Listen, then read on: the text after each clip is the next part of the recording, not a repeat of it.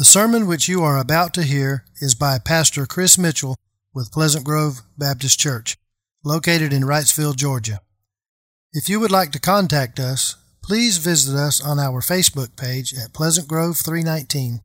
That's on Facebook at Pleasant Grove 319. Our desire is to connect you with the one true living God by encountering God every day, verse by verse.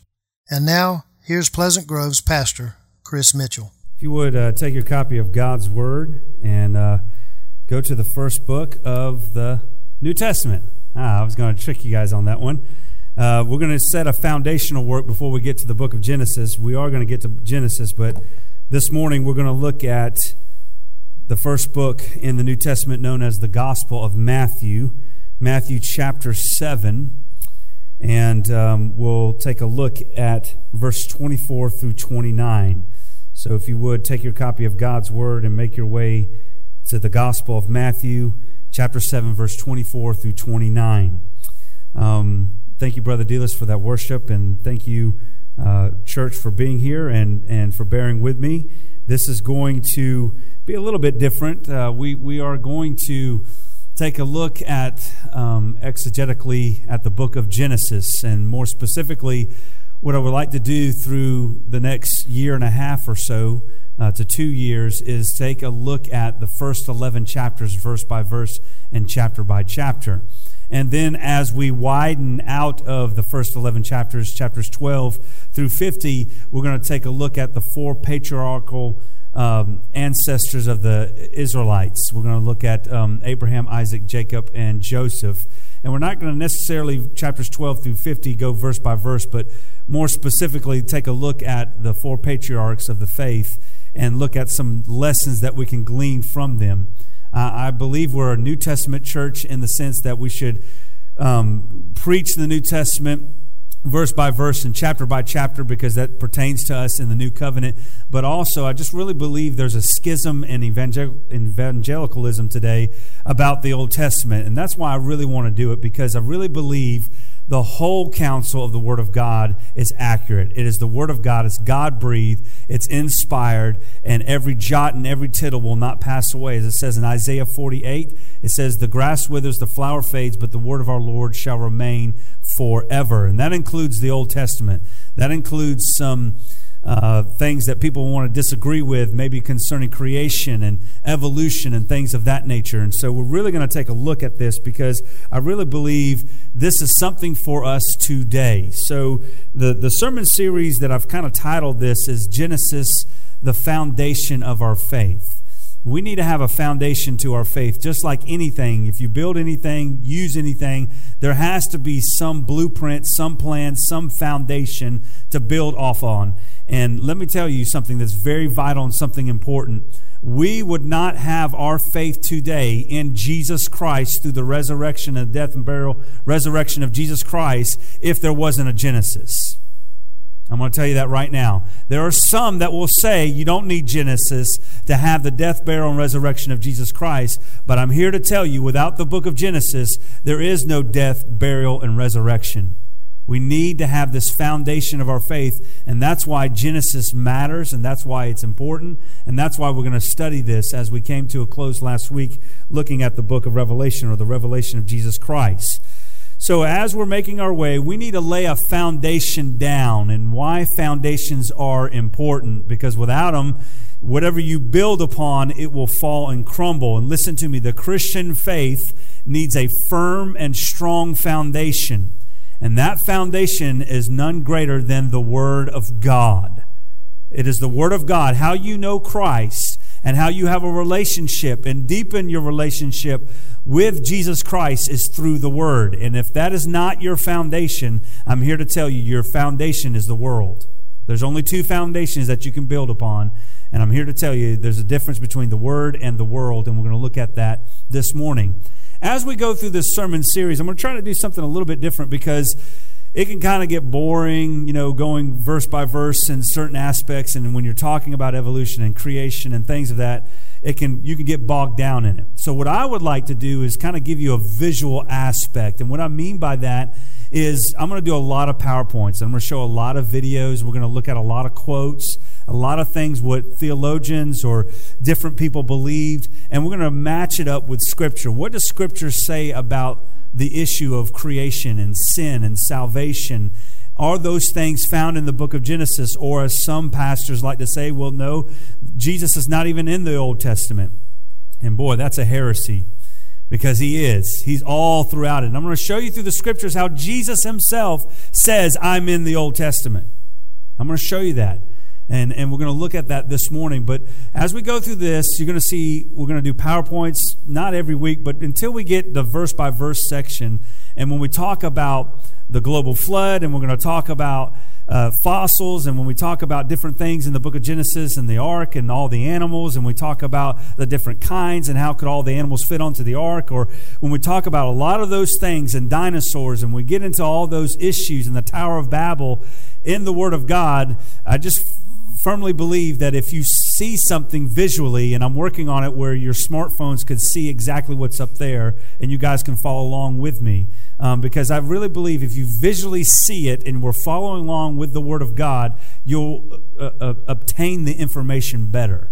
So I'm going to try to work on some of that throughout this week. So I'm going to go back and forth. Got a tablet up here, so this is the first time I'm really kind of doing this on this. So you don't see me turning around all the time. I can stay focused and look at what we're talking about and things like that. So if you would, stand out of reverence for the reading of God's infallible, inerrant, authoritative, holy, and all-sufficient Word. And we will begin in verse 24 of chapter 7. Now, this is the Sermon on the Mount. This is the sermon in which takes up 3 chapters. So this starts all the way back in chapter 5, 6, and it ends in chapter 7. So he's closing out this long discourse. It's what we call the Beatitudes. So this takes up a full length. It's the longest discourse our Lord gives throughout Scripture. And so he's giving this discourse. He's talking about how we should love our enemies, pray for our enemies, the Beatitudes. He's come not to take away the law. He's come to talk about different things within Scripture. And then he closes this out, talking about everything that he said. And then he gives us 2 options. He says, if you've listened to everything that I've said, you're either going to be a wise man, or if you don't listen to what I say, you're the foolish man. And that's what he's talking about. When we come to the close here, this is what he's referring to.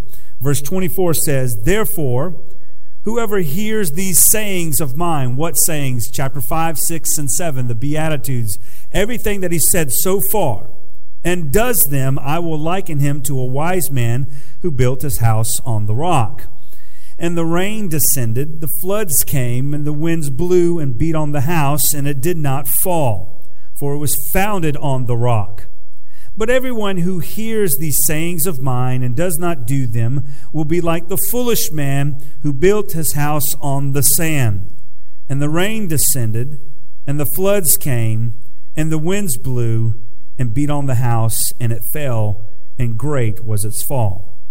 And so it was, when Jesus had ended these sayings, the Beatitudes, chapter 5, 6, and 7, that the people were astonished at his teaching. Why? Ask yourself this question. Why were they astonished? For he taught them as one having authority, not as the scribes. Let us pray. Dear Heavenly Father, we thank you for your word, which is 100% truth. We thank you, Father, as we've been going through the book of Acts, 1st and 2nd Timothy, and Titus, and the book of Revelation. In the last 7 years, we've been in the New Testament. Father God, my prayer is as we look at the Old Testament, this will give us a firm foundation of our faith, but also will lift us up and realize that, Father, these words were written long, long ago. But because that they're ancient doesn't mean that we can just throw them away like old clothes from last season. These words are immutable, means it never changes. And your word says, I am the same today, yesterday, and forevermore.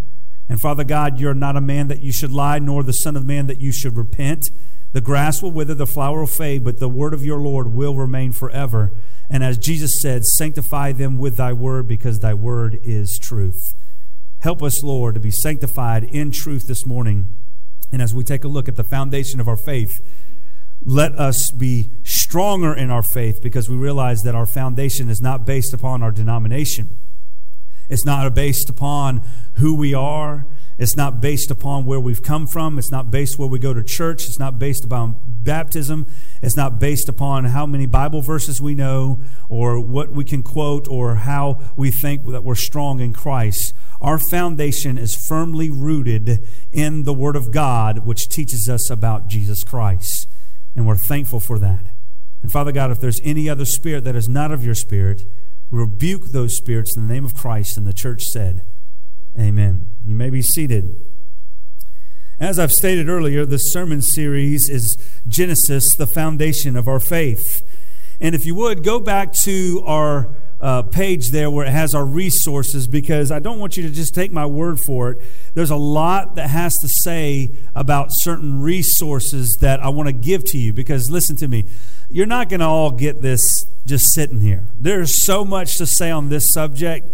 There are so many books written on this subject. There are so many things that we can discuss and talk and look at that there's just not enough time to even just go over the information. So first and foremost, the first and most important resource looking at this when we look at the book of Genesis and we're going to study it is the Word of God.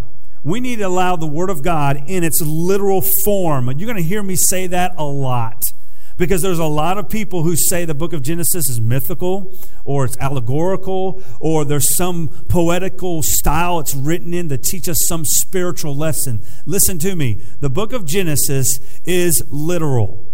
So when we see the serpent talk in Genesis chapter 3, he literally talked. Okay? This isn't some Disney film. This is reality, because if God can make a donkey talk, he can make a serpent talk. Amen? And that's Scripture. And so when we see that God created the world in 6 24-hour literal days, yes, he did. It's not thousands and millions and billions of years. People call this theistic evolution. Literally means that theistic, meaning God used the source of evolution to create everything. That's not what the Bible teaches, but there are going to be many who say that you can harmonize science, or I shouldn't say science, because science is created by God. And Scripture is the Word of God. But listen to me, secular science that endorses evolution, the theory of evolution, by the way, it's not fact. There are no transitionals. Listen to me, in the fossil record, there are no transitional forms. What is a transitional form? That is to say, there are no lower life forms like an ape transforming into a man fossilized. You cannot find it. It's not there. So the theory of evolution is literally a theory. It's not fact. And so although people may teach it, just this weekend, Alicia and I took David Josiah to the Cherry Blossom Festival of Macon as we visited her family this weekend. And we went down there to the park at Central City Park, and we had a great time. David Josiah loved the rides and things. But they had a dinosaur show, and I knew it was the first thing that was going to come out of their mouth. Millions upon millions upon millions, and 65 million years ago, the dinosaurs roam upon the earth. And Alicia just saw my head just sunk down. I was like, you've got to be kidding me.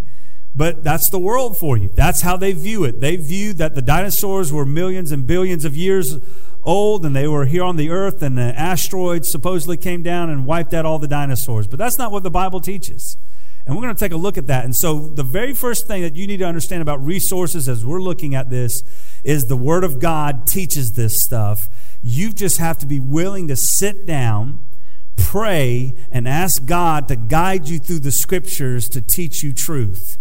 Don't listen to what your professors or teachers or what the media or the world teaches about millions and billions of years. You need to see what God's Word says. Another resource is Answers in Genesis, also known as AIG. They have a resource known as Answers.tv. They have over 3,000 videos there that talk about all kinds of subjects, all the way from children to adults to any subject that you want to pick. How did all the animals get onto the ark? How big was the ark? How did one man and his 3 sons created the ark in 100 years? And things of all like that. You could research that until your heart is content. And also there's several great godly books inspired by the Holy Spirit to get godly men to write some of these books. And the Answers series, Answers 1, 2, and 3, and 4 by Ken Ham and Bodie Hodge and some others that have written some great books there. Ken Ham also has another book called Already Gone, talking about why is the young adults that are leaving the church. In other words, when it seems like they go off to college, they don't come back. And if you read that book, Already Gone, it's not necessarily talking about high school students in the transition from high school to college leaving. It's talking about how in church, the middle school and high schoolers and even elementary students are leaving the faith, even though they're not going off to college, because they're learning in school there's a difference between a story in Sunday school or reality when you touch a biology book and you're studying science in school. And unfortunately, that's happening. It's a very, very good book. I have it. If you would like to borrow it, read it, please see me afterwards. It's a really, really good book. A lot of statistics and things why people are leaving the church, because the church is not willing to touch subjects like creation.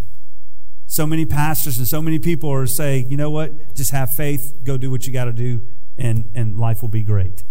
And there's another book called The Battle for the Beginning.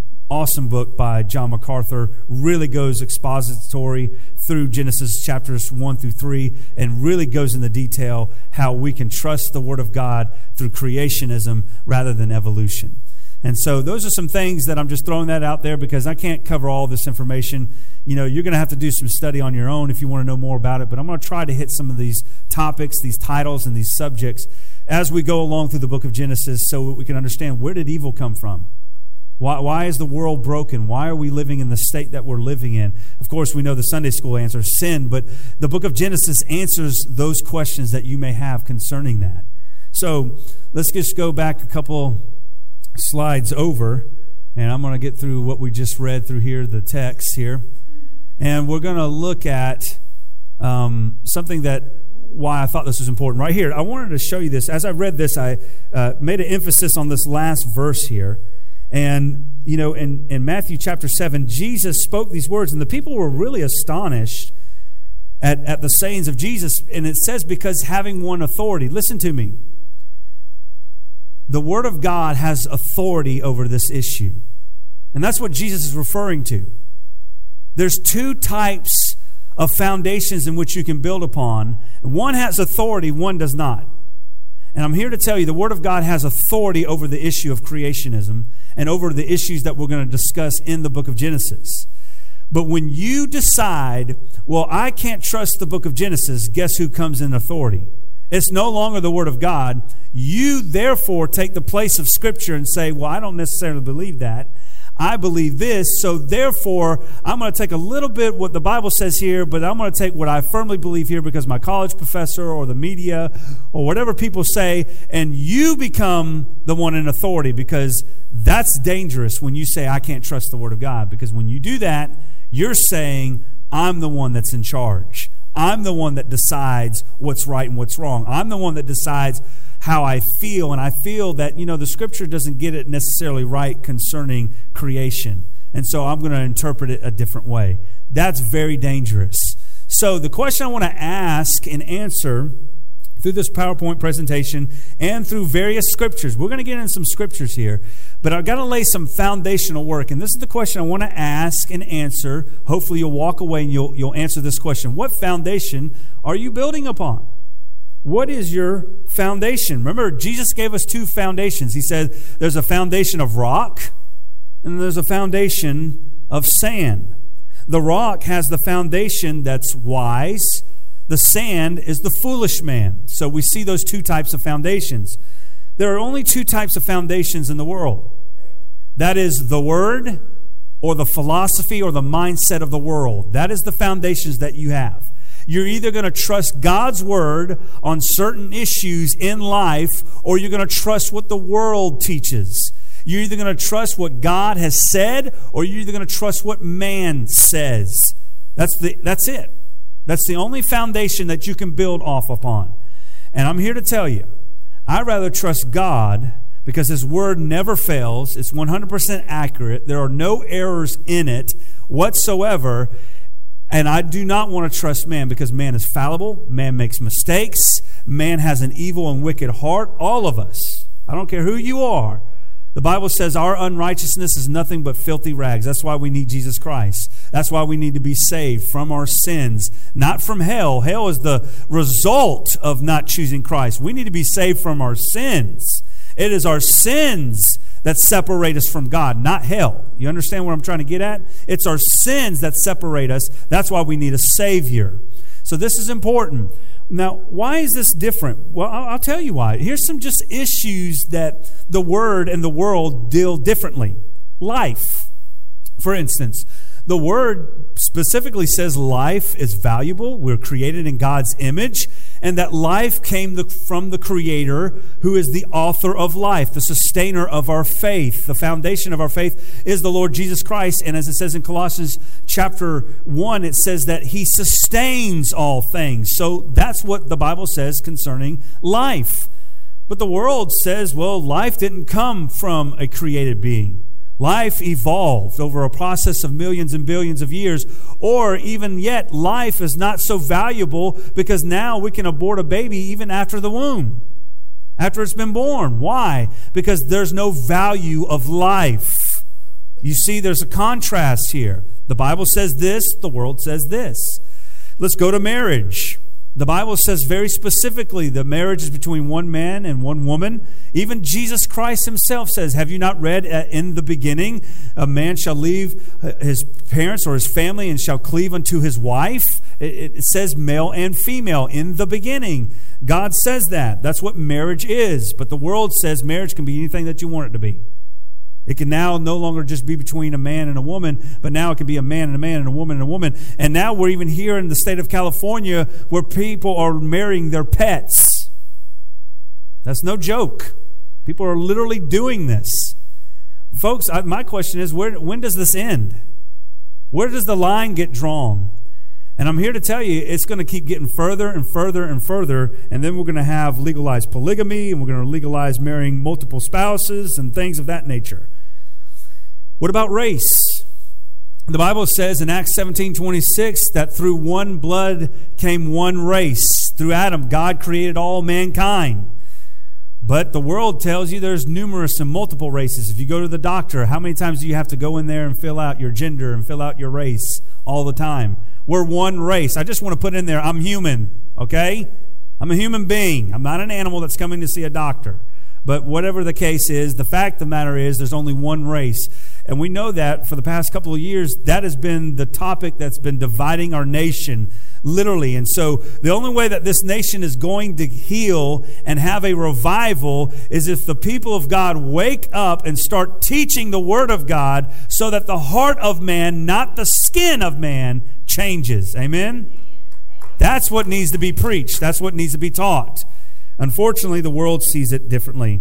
And then here we are, gender. I don't even have to talk about this. I mean, just the NCAA right now, they have lost their bananas to allow men to race and swim and compete against women. It's a no-brainer. Yeah, they're going to win. The fact of the matter is, it's not about who's stronger or what's going on. The fact of the matter is, there are two different genders, and that's it. There's not different kinds and millions of them and different avenues. I talked with someone just this past week. They saw a video of a transgender person saying that they felt that they were different gender because at the age of 2. At the age of 2. You mean to tell me that you knew that you weren't a man, but that you were a girl at the age of 2? My 4-year-old, at the age of 2, he couldn't decide if he wanted a ham sandwich or a peanut butter and jelly sandwich. It means to tell me that you can decide what gender you can be? It's ludicrous. But again, the Word and the world.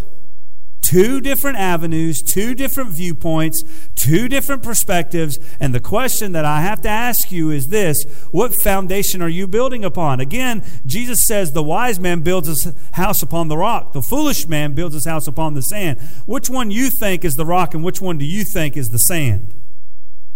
And if Jesus was alive today, He would call those people foolish because they're putting their trust and faith not in the Word of God, but they're putting their trust and faith in man and his philosophy and his mindset. And we don't need to do that. Look, folks, unfortunately, this is not just a contrast, what's going on between the Word and the world, or Christians and non-Christians. Unfortunately, the church has lost its bananas. Even the church has adopted some of these philosophies and mindset of the world, and now is incorporating inside the church. And folks, I'm here. This is just a warning, a fact that I want us, that John MacArthur said this, and I love this quote. He says, "It is not our job to invite the world inside the church, but for us to invite heaven to come down." The church is not supposed to look like the world.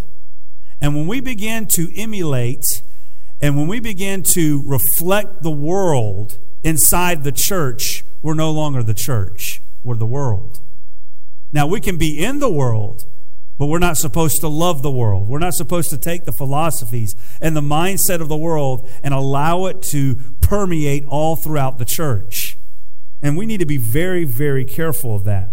So again, the question I want to ask you is, what foundation are you building upon?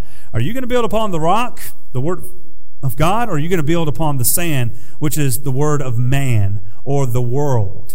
That's what you have to decide. And I want to bring this point up. Genesis is the foundation of our faith. If the Word of God is the rock in which we based our faith upon, and if Genesis is a part of the Word of God, then Genesis is the foundation of our faith. We cannot take the book of Genesis out and cut it up with scissors or ignore it and say we don't want anything to do with it. We have to know without a shadow of doubt what God wants us to do and how we want to do it, and through the book of Genesis. This is vital and very important. So why is Genesis the foundation of our faith? I'm just going to give you 3 examples. This is not just all that gives us the foundation of our faith, but there are some things that is found in the book of Genesis that if we didn't have the book of Genesis, we wouldn't have the answer to these answers, or have a answer these questions. And that is this: creation. You would ask yourself this question: if we didn't have the book of Genesis, we wouldn't know about creation. So therefore, we wouldn't know who created us. Why did they create us? What is my purpose in life? Why did God create me? Or how did I get here? If you take the book of Genesis out, all those questions that you may have, or that you may struggle with your faith, or struggle with if there's a deity or God out there, you may not know, well, wait a minute. Why was I created? Who am I created in the image of? Why did God create me? If God loves me, why is the world broken? All of those questions will come into mind, and that's found in the book of Genesis. And without that, we wouldn't have that. It would be removed. Or what about harmatology, which is the study of sin? What about if you just take Genesis 3 out? Hey, I don't believe there were really 2 people that lived long ago and all the world came through them, and that there was some serpent that was talking to the woman. I can't believe that. Well, if you say that, then you take away sin. Well, the question is, why do we have acts of evil in the world today? Why do we die? Why is there plagues and turmoil and heartache? Why is there a war brewing right now going on in Ukraine and Russia? Why is that happening? If we take Genesis out, you can't answer those questions. You can't understand, where did sin come from? Why do we sin? You can't understand that when your child is 1 or 2 and they want to take a cookie out of the cookie jar, and you see what they're doing and they say, no, I didn't do that, and they got crumbs all over themselves. Right? You understand it's sin. We have this nature. But you can't understand it. You can't ask the questions. And you can't ultimately deal with death. You know what the answer is to evolutionists about death?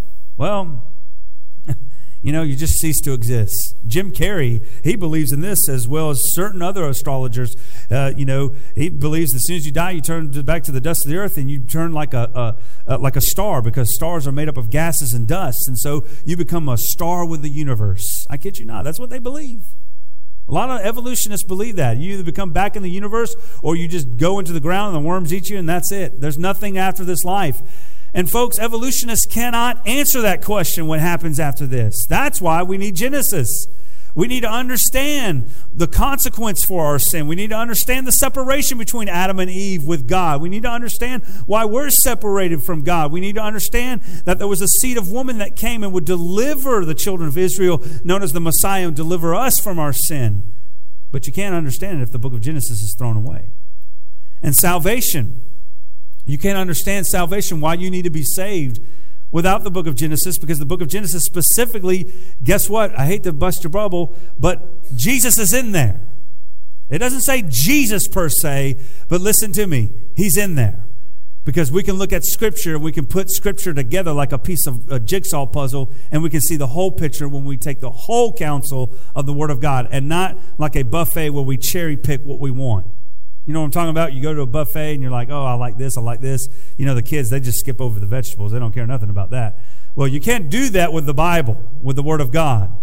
You either like it or you lump it. That's it. You take the whole counsel or you don't.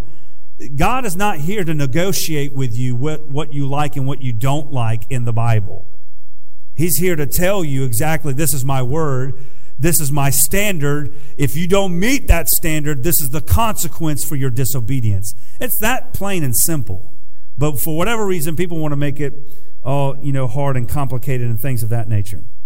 So that's why the book of Genesis is the origin of our faith. It is the foundation of our faith. See here, you have a house that says our faith, and underneath it is a rock, a mountain, and it says Genesis inside of that mountain. And there, many people want to mess with, the foundation there. But when you begin to mess with it, you begin to mess with your faith. And this is what happens. People say, well, the Old Testament Scriptures, you can't trust it. There's holes. Or the history of the Bible, there's some inconsistencies. There's holes in it. You can't trust it. Or there's many creation myths about the creation, and you can't trust it. And so what happens is they remove Genesis. They say, we don't want it. You can't trust especially the first 3 chapters of it. And guess what happens? When you remove the foundation from a house, what happens, folks? It falls down. That's exactly what happens. Now my clicker, there it goes. All right, I'm clicking. My clicker's not clicking. All right. Maybe Clayton's doing something back there. I don't know. I'm just playing with you. But the fact is, that's what people are doing, and that's what people see. But listen to me, folks. Without the book of Genesis, there is no foundation for your faith. Without it, you won't know about sin and deliverance, and you won't know about creation and why we're here and why God created us. Without Genesis, you do not have a firm foundation. So here's a question that we need to ask, and hopefully we'll go walk through this. Does it really matter what we believe about Genesis? Now, you already know the answer to that. But just humor me and follow along with me, okay? Does it really matter? Some will say, well, hey, you don't need Genesis in order to be saved. And to that, I would say, correct, you don't. You don't have to believe in Genesis in order to be saved. The Bible says, whoever calls upon the name of the Lord shall be saved. That's pretty self-explanatory. It doesn't say, for whosoever calls upon the name of the Lord, and you have to believe Genesis is 6 literal 24-hour days. It doesn't say that. But listen, that's a subtle attack on God's word. How do I know that? Because listen to me. The attack is not on salvation. The attack is on God's word. And listen to me, when the attack begins on God's word, when you can't trust the beginning, then tell me, how can you trust the end? If you can't trust the beginning, that God created everything in 24-hour literal days, then tell me, how can you trust that God raised his own son 3 days later from the grave? If you say that I can't trust the foundation, well, then you can't trust the cornerstone, which is Jesus Christ. You understand where I'm getting at here?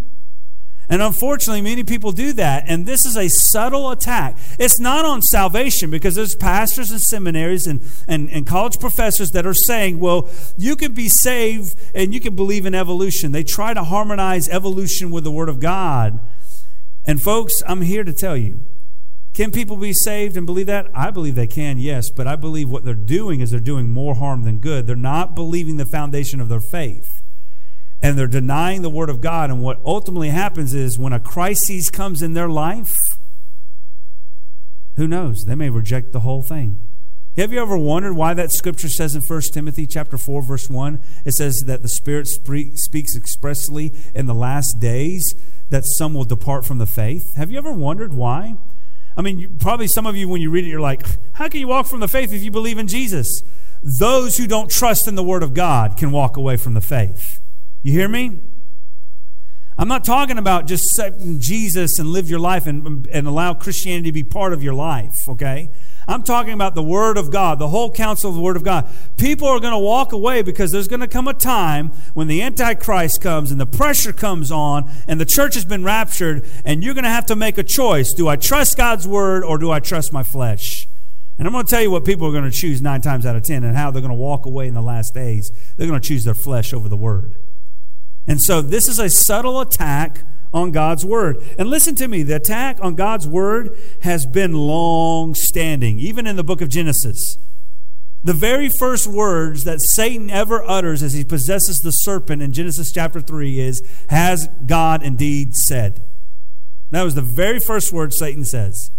The very first word was recorded by Satan in Scripture. Some translations say, "Did God really say?" And that's the crux of every attack on the Word. You attacked the Word.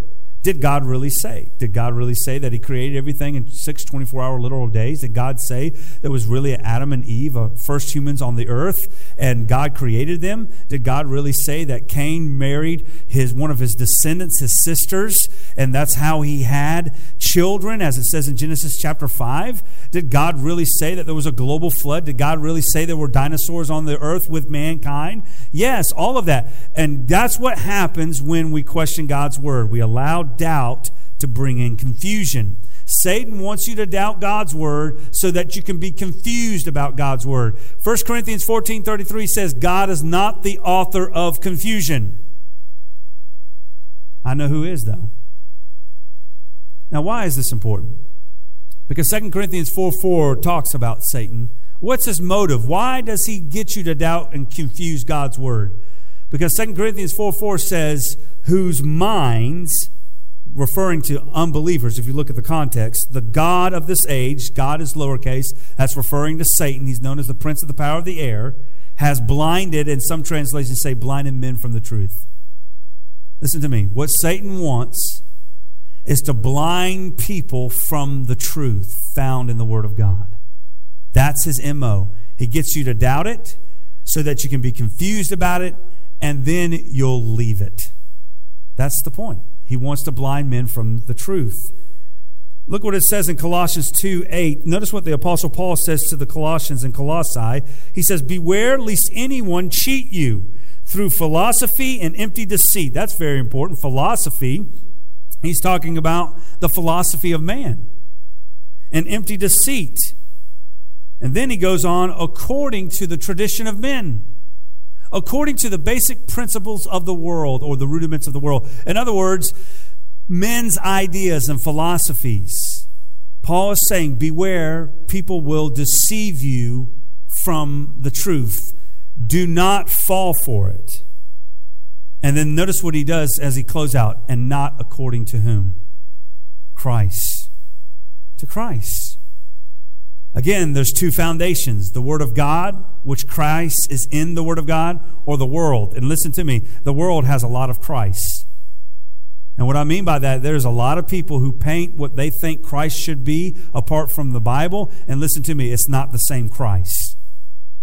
There are many churches that are worshiping today a false Christ. Oh, they're using the Word.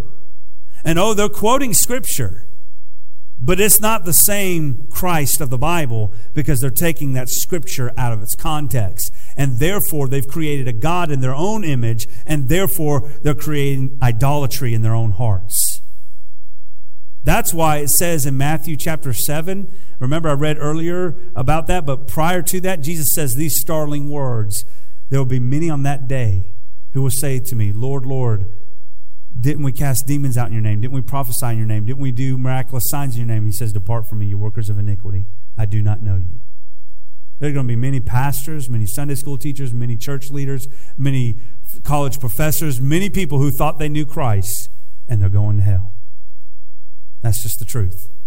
Because they're not worshiping the true Christ. The only way you can do that is through the Word. That's our foundation. If you go anywhere else, you're in trouble. So how does Satan do this today? How does he go around confusing people and getting people to doubt? That's the question I had to ask myself. Well, listen what Paul says to the Corinthians. In 2 Corinthians 11:14, he says, and no wonder, for Satan himself transforms himself into an angel of light. Ruh-roh. What? You mean to tell me he doesn't come at me with horns and a red leotard and a tail and a pitchfork and growling voice? You mean to tell me he doesn't do that? Of course he doesn't do that. He knows that you would spot him a mile off. So he transforms himself into an angel of light. Do you realize Satan was an angel? He still is an angel. He's a fallen angel. He was created by God.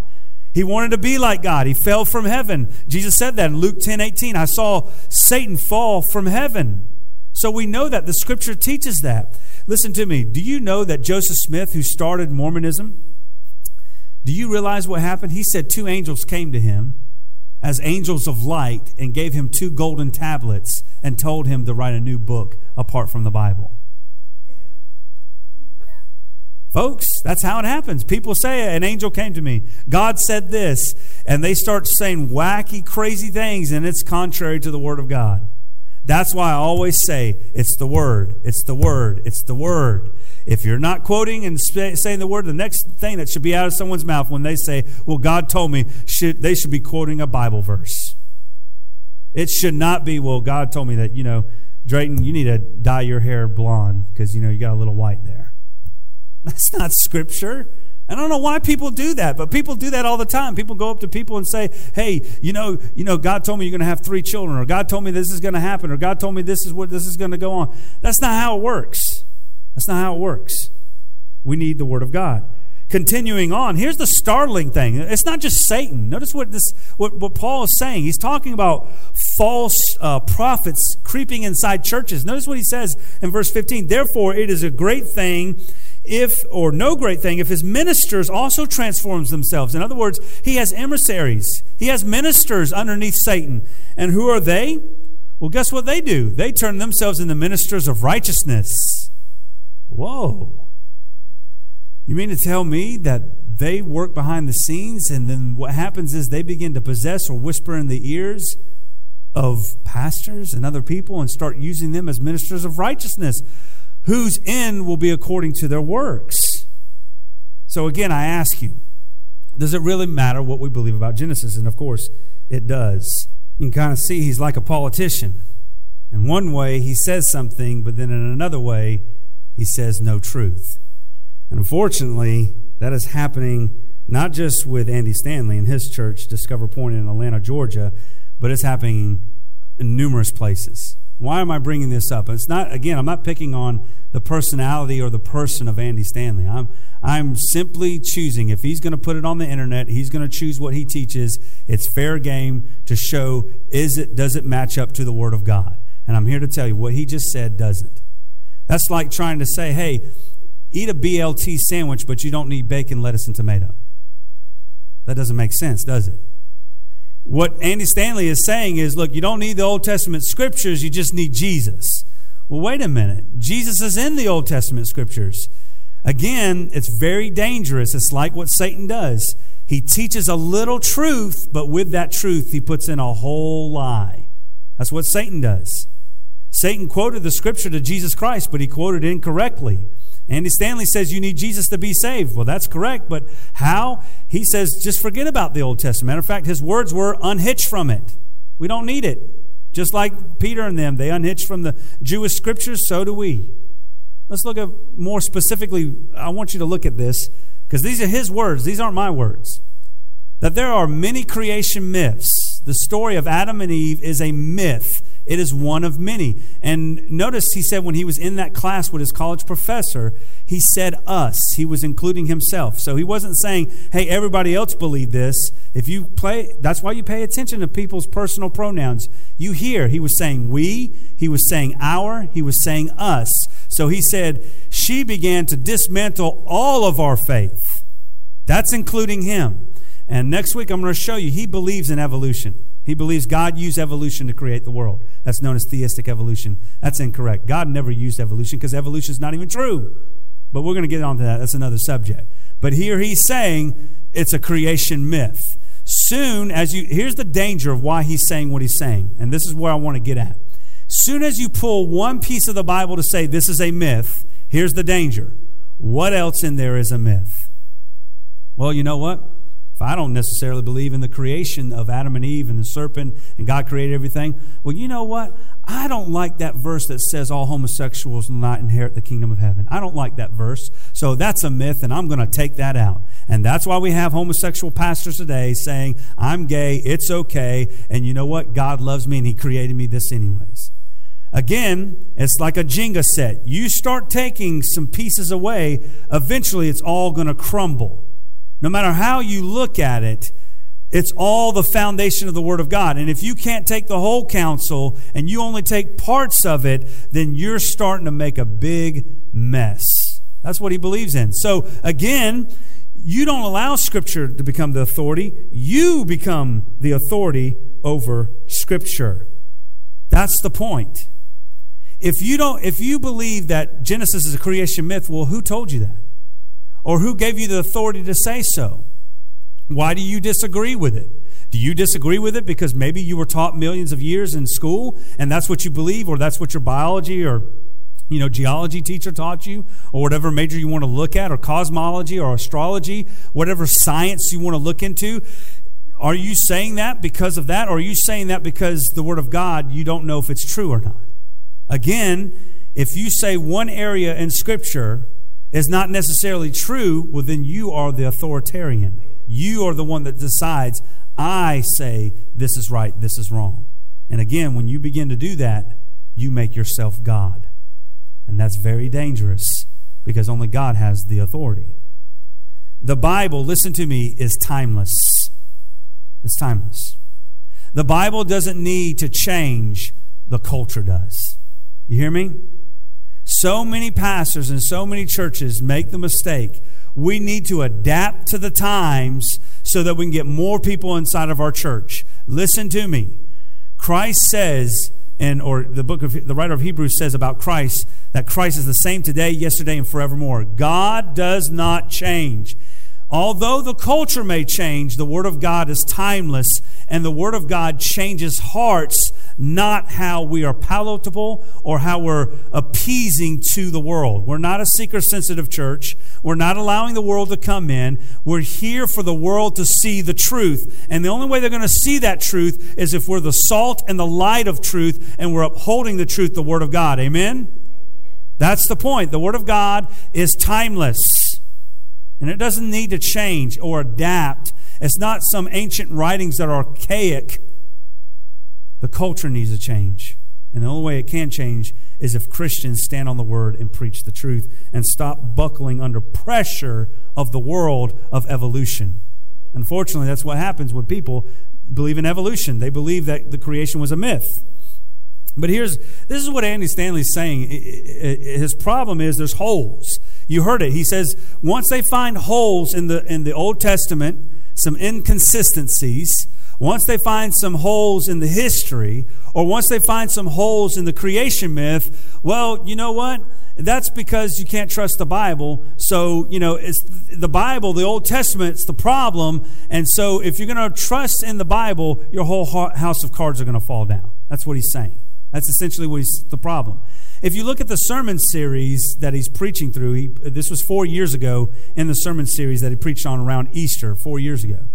And the sermon series was about deconversion Christians. Why are people walking away from the faith? Their faith was strong when they were little, when they were in church, but then when they went off to college or something, their faith got deconverted, okay? So they were no longer Christians. And so he made this sermon series and saying, well, I know what the problem is. I know why people are leaving the faith. They're leaving the faith because there's some inconsistencies in the Old Testament. There's some inconsistencies in the history, and you can't trust the creation myth. So people are walking away because they can't trust the Bible. So that's what he's saying the problem is. Now, that was 4 years ago. He's still saying that today. This is a tweet on his Twitter feed, taken down, by the way, because he got a lot of flack from this. It was actually this month of this year, March the 8th, he said these words. Listen to what Andy Stanley said. The Christian faith doesn't rise and fall on the accuracy of 66 ancient documents. Well, tell me how that works. Well, maybe your manual to your car, there's some inconsistencies. By the way, if you put your key into the ignition, it might blow up in your face. Are you going to drive that car? I'm pretty sure if somebody read the manual or understood, hey, if there was a callback on a certain item or something that you would have, you would be very cautious on that. So what he's saying is, look, there doesn't have to be necessarily accuracies of the 66 ancient books. It rises and falls on the identity of a single individual, Jesus of Nazareth. Again, his solution to the problem why people are walking from the faith is, okay, well, let's get rid of the Old Testament scriptures. Let's just get rid of it, because there's a bunch of holes in it. And we need to make our faith stronger. So what we must do is we must replace the Old Testament with Jesus. That's all that matters. If you notice what he said that history or our faith rises and falls on none other than Jesus Christ, because the eyewitnesses, the resurrection of Christ. But again, why don't you eat a BLT without the bacon, lettuce, and tomato? You're just going to have mayonnaise and bread, and it's no longer called a BLT. The fact is, Jesus is in the Old Testament scriptures, and without the Old Testament scriptures, you wouldn't know who Jesus is. The Bible says that. And you can't get rid of it. That's why it's so dangerous. Ask yourself this simple question. How did you come to know Jesus? Probably the typical answer that's all coming in our minds is someone shared them with me. Well, then let's go back. Who shared with that person? And then who shared with that person that shared with you? And then who shared with that person with that person with that person that shared with you? They had to read the Word. Someone had to read the Word. Someone had to know who Jesus is to go out and share it. That's the idea. Notice what this is. You cannot know who Jesus is apart from the Scriptures. You can't have a relationship with Jesus Christ apart from the Scriptures. You can't not know who Jesus is, what He stands for, how the work of the ministry that He did, why He died on the cross, how He died on the cross, how He was raised from the dead, where's He at today, how He's praying for believers, how He's going to return and set up His kingdom. You can't know none of that without it in the Scriptures. It's found in the Word of God. Notice what Jesus says. I love this, man. The quote that Andy Stanley said was, he said, they didn't have the Old Testament, the New Testament writers, or they didn't have Old Testament scriptures and things like that. They didn't have the scriptures, they didn't have the Gospels is what he was trying to get at. But evidently he forgot about the Old Testament scriptures. Notice what Jesus says. He's talking to a crowd here in John chapter 5. And notice what he says. You search the scriptures. Listen to me. This wasn't the New Testament. When Jesus was talking, the New Testament hadn't even been thought of yet, because Jesus hadn't even died yet and hadn't been raised from the dead yet. So the Gospels have not been written yet. So when Jesus is speaking, you search the Scriptures, what is He talking about? The Old Testament. Exactly. That's exactly what Jesus is saying. And here is Andy Stanley saying, well, Jesus didn't even say it. Come on, you've got to be kidding me. The Scripture says that Jesus says that He said that the Scriptures talk about Him. He says, for in them you think you have eternal life. And these are they which testify of me. What are the they? The Scriptures. And what do the Scriptures do? They testify of me. In other words, the Old Testament Scriptures that are not the Gospels, that don't talk about the death and burial, resurrection of Christ, and the ascension of Christ, and the return of Christ, but the Old Testament Scriptures that talk about when Christ would come to the earth, the first and second coming, are in the Old Testament Scriptures that testify of Him. For if you believe Moses, now this is interesting. Why is he mentioning Moses? Moses is not in the New Testament. He's in the Old Testament. And why is this important? You would believe me. See, you believe Moses, but you don't believe me when I'm telling you about eternal life. Why? For he, who's the he? Moses wrote about me. Guess what? Jesus said Moses wrote about the Messiah. And if you look at it, we're going to look at it, Moses wrote the book of Genesis. Yes, he was not there at the day of creation, but I know who was, God. And I know God's word is 100% perfect. And I know when God spoke to Moses, He says, this is how it happened, and Moses wrote it down. Okay? Right there. Right there. You can't deny Scripture. I don't care who you are. You cannot deny it. Because if you do, you don't believe it. That's just the bottom line. Let's go even further. Jesus says, but if you do not believe His writings, whose writings? Moses' writings, how you will believe my words. Ruh-roh, did you just see that? He equated the Old Testament scriptures equal to his words, which are recorded in the New Testament. And guess what? The New Testament and the Old Testament are canon and are equal and are scripture because Jesus said so. It's that easy. Go back to the scriptures. Jesus is in the Old Testament.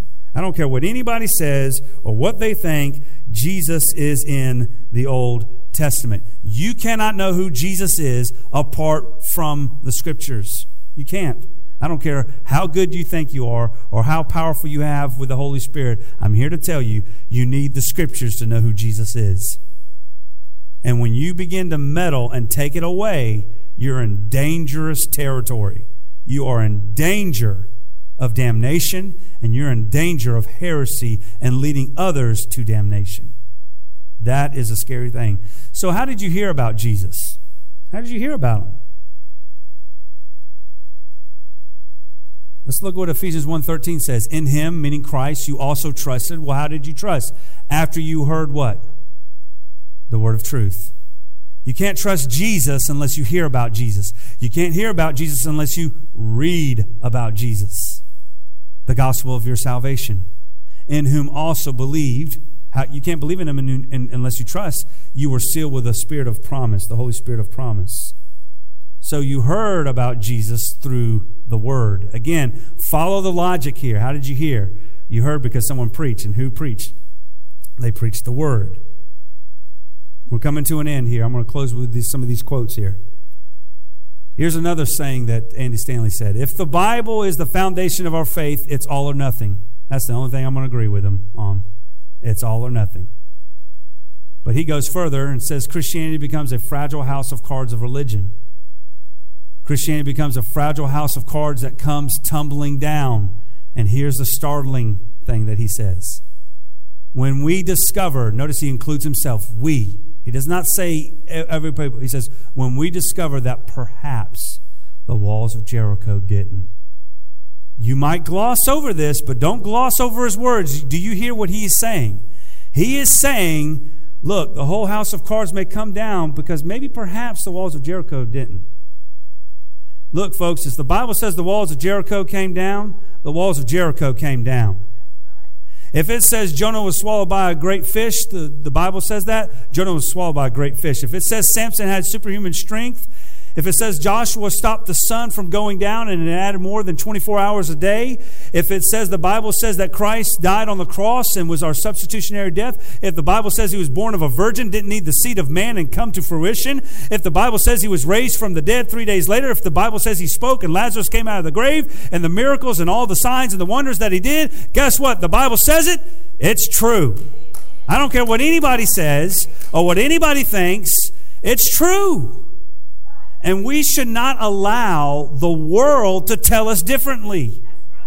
Now, we may not understand everything. And we may not have the answer to everybody's questions in the world or when we witness to somebody. But that should not shatter or shake in our foundation of our faith. Just because we don't have the answers, when people say all that, well, I'll say, well, hey, do you know the mathematician and the formula of light and how that works? And when Einstein says E equals mc squared, do you understand everything that he says? You don't go around asking people and they start, well, I don't know. And the famous answer people always say when they don't go to church, well, because it's full of hypocrites. When then I always tell people, well, why do you go out to eat? Yeah. Well, do you realize that people that are in the restaurant, the bosses and the managers, they're hypocrites too? But that doesn't stop you from going to eat.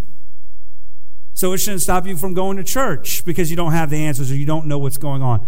The fact is, we shouldn't allow anybody to deter our faith whatsoever. So again, does it really matter what we believe about Genesis? And yes, it does. Because it is God's Word. And when we take God's Word and we say, I don't necessarily believe that, we become the authoritarian and we say, that's not right. And to say that's not right, you're telling God your word is not perfect. And that is dangerous. Our faith is founded on the Word of God.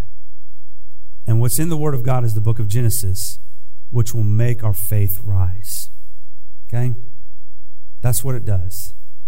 It's not a fragile house of cards that are going to come tumbling down. Our faith is rooted in the foundation in the work of Christ. Notice what Christ says, therefore, who hears my sayings of mine and does them, I will liken him to a wise man who built his house on the rock. And the rains descended, and the floods came, and the winds blew and beat on that house. And it did fall, for it was did not fall, for it was founded on the rock. What foundation are you building upon? Are you trusting God's word? Do you believe, without a shadow of a doubt, this is the whole counsel of the Word of God? All 66 books in the Bible? Or are you putting your trust and faith in your own religion? Because listen to me, evolution is a religion. A lot of people, atheists, want to say it's not, but you got to have faith to believe that nothing created everything. You have to have some faith for that, okay? Because listen to me, I almost thought about it. I almost broke up a piece of pencil, put it in a shoebox, and gave it to Trey and told him the whole entire sermon, shake it up for a whole hour. And then we'll open up the box and see if the pieces of the pencil got back together and it formed together. That's the same thing what evolution is. Nothing times something doesn't equal everything. No, there was a creator. There was something that created something which equals everything. So as we come to a close, again, the question is, are you building your faith on the foundation of the Word, or are you building your faith on the foundation of the world? Only you can answer that. Next week, we're going to look at that foundation, and we're going to look at 4 foundational truths of the book of Genesis, 4 of them, that if you don't believe those 4 things, you don't necessarily believe the book of Genesis as 100% accurate. So, that's the first part of Genesis. We're going to be getting in Genesis. We're going to go verse by verse. We're going to go chapter by chapter. We're going to look at the Word of God, and we're going to see what God's Word has to say concerning the book of Genesis. We're going to answer a lot of questions about dinosaurs and the ark and the animals on the ark. We're going to talk about fossils. We're going to talk about cool pictures of megalodons and different dinosaurs that are out there and how God created all these creatures and how we can know without a shadow of a doubt God's Word says it and we can trust it. Hopefully our goal through this is not to be super smart and get all this information, but to encourage us in our faith that we have a firm foundation, that we can trust God's Word, and that when the assailants of those that are shooting missiles of evolution and millions of years and telling us that we can't believe God's Word, we pick up the shield of faith and those fiery darts begin to be quenched. Amen? We put on the whole armor of God. Let us pray. Thank you for listening to this sermon by Pastor Chris Mitchell with Pleasant Grove Baptist Church. For more information, please visit us on our Facebook page at Pleasant Grove 319.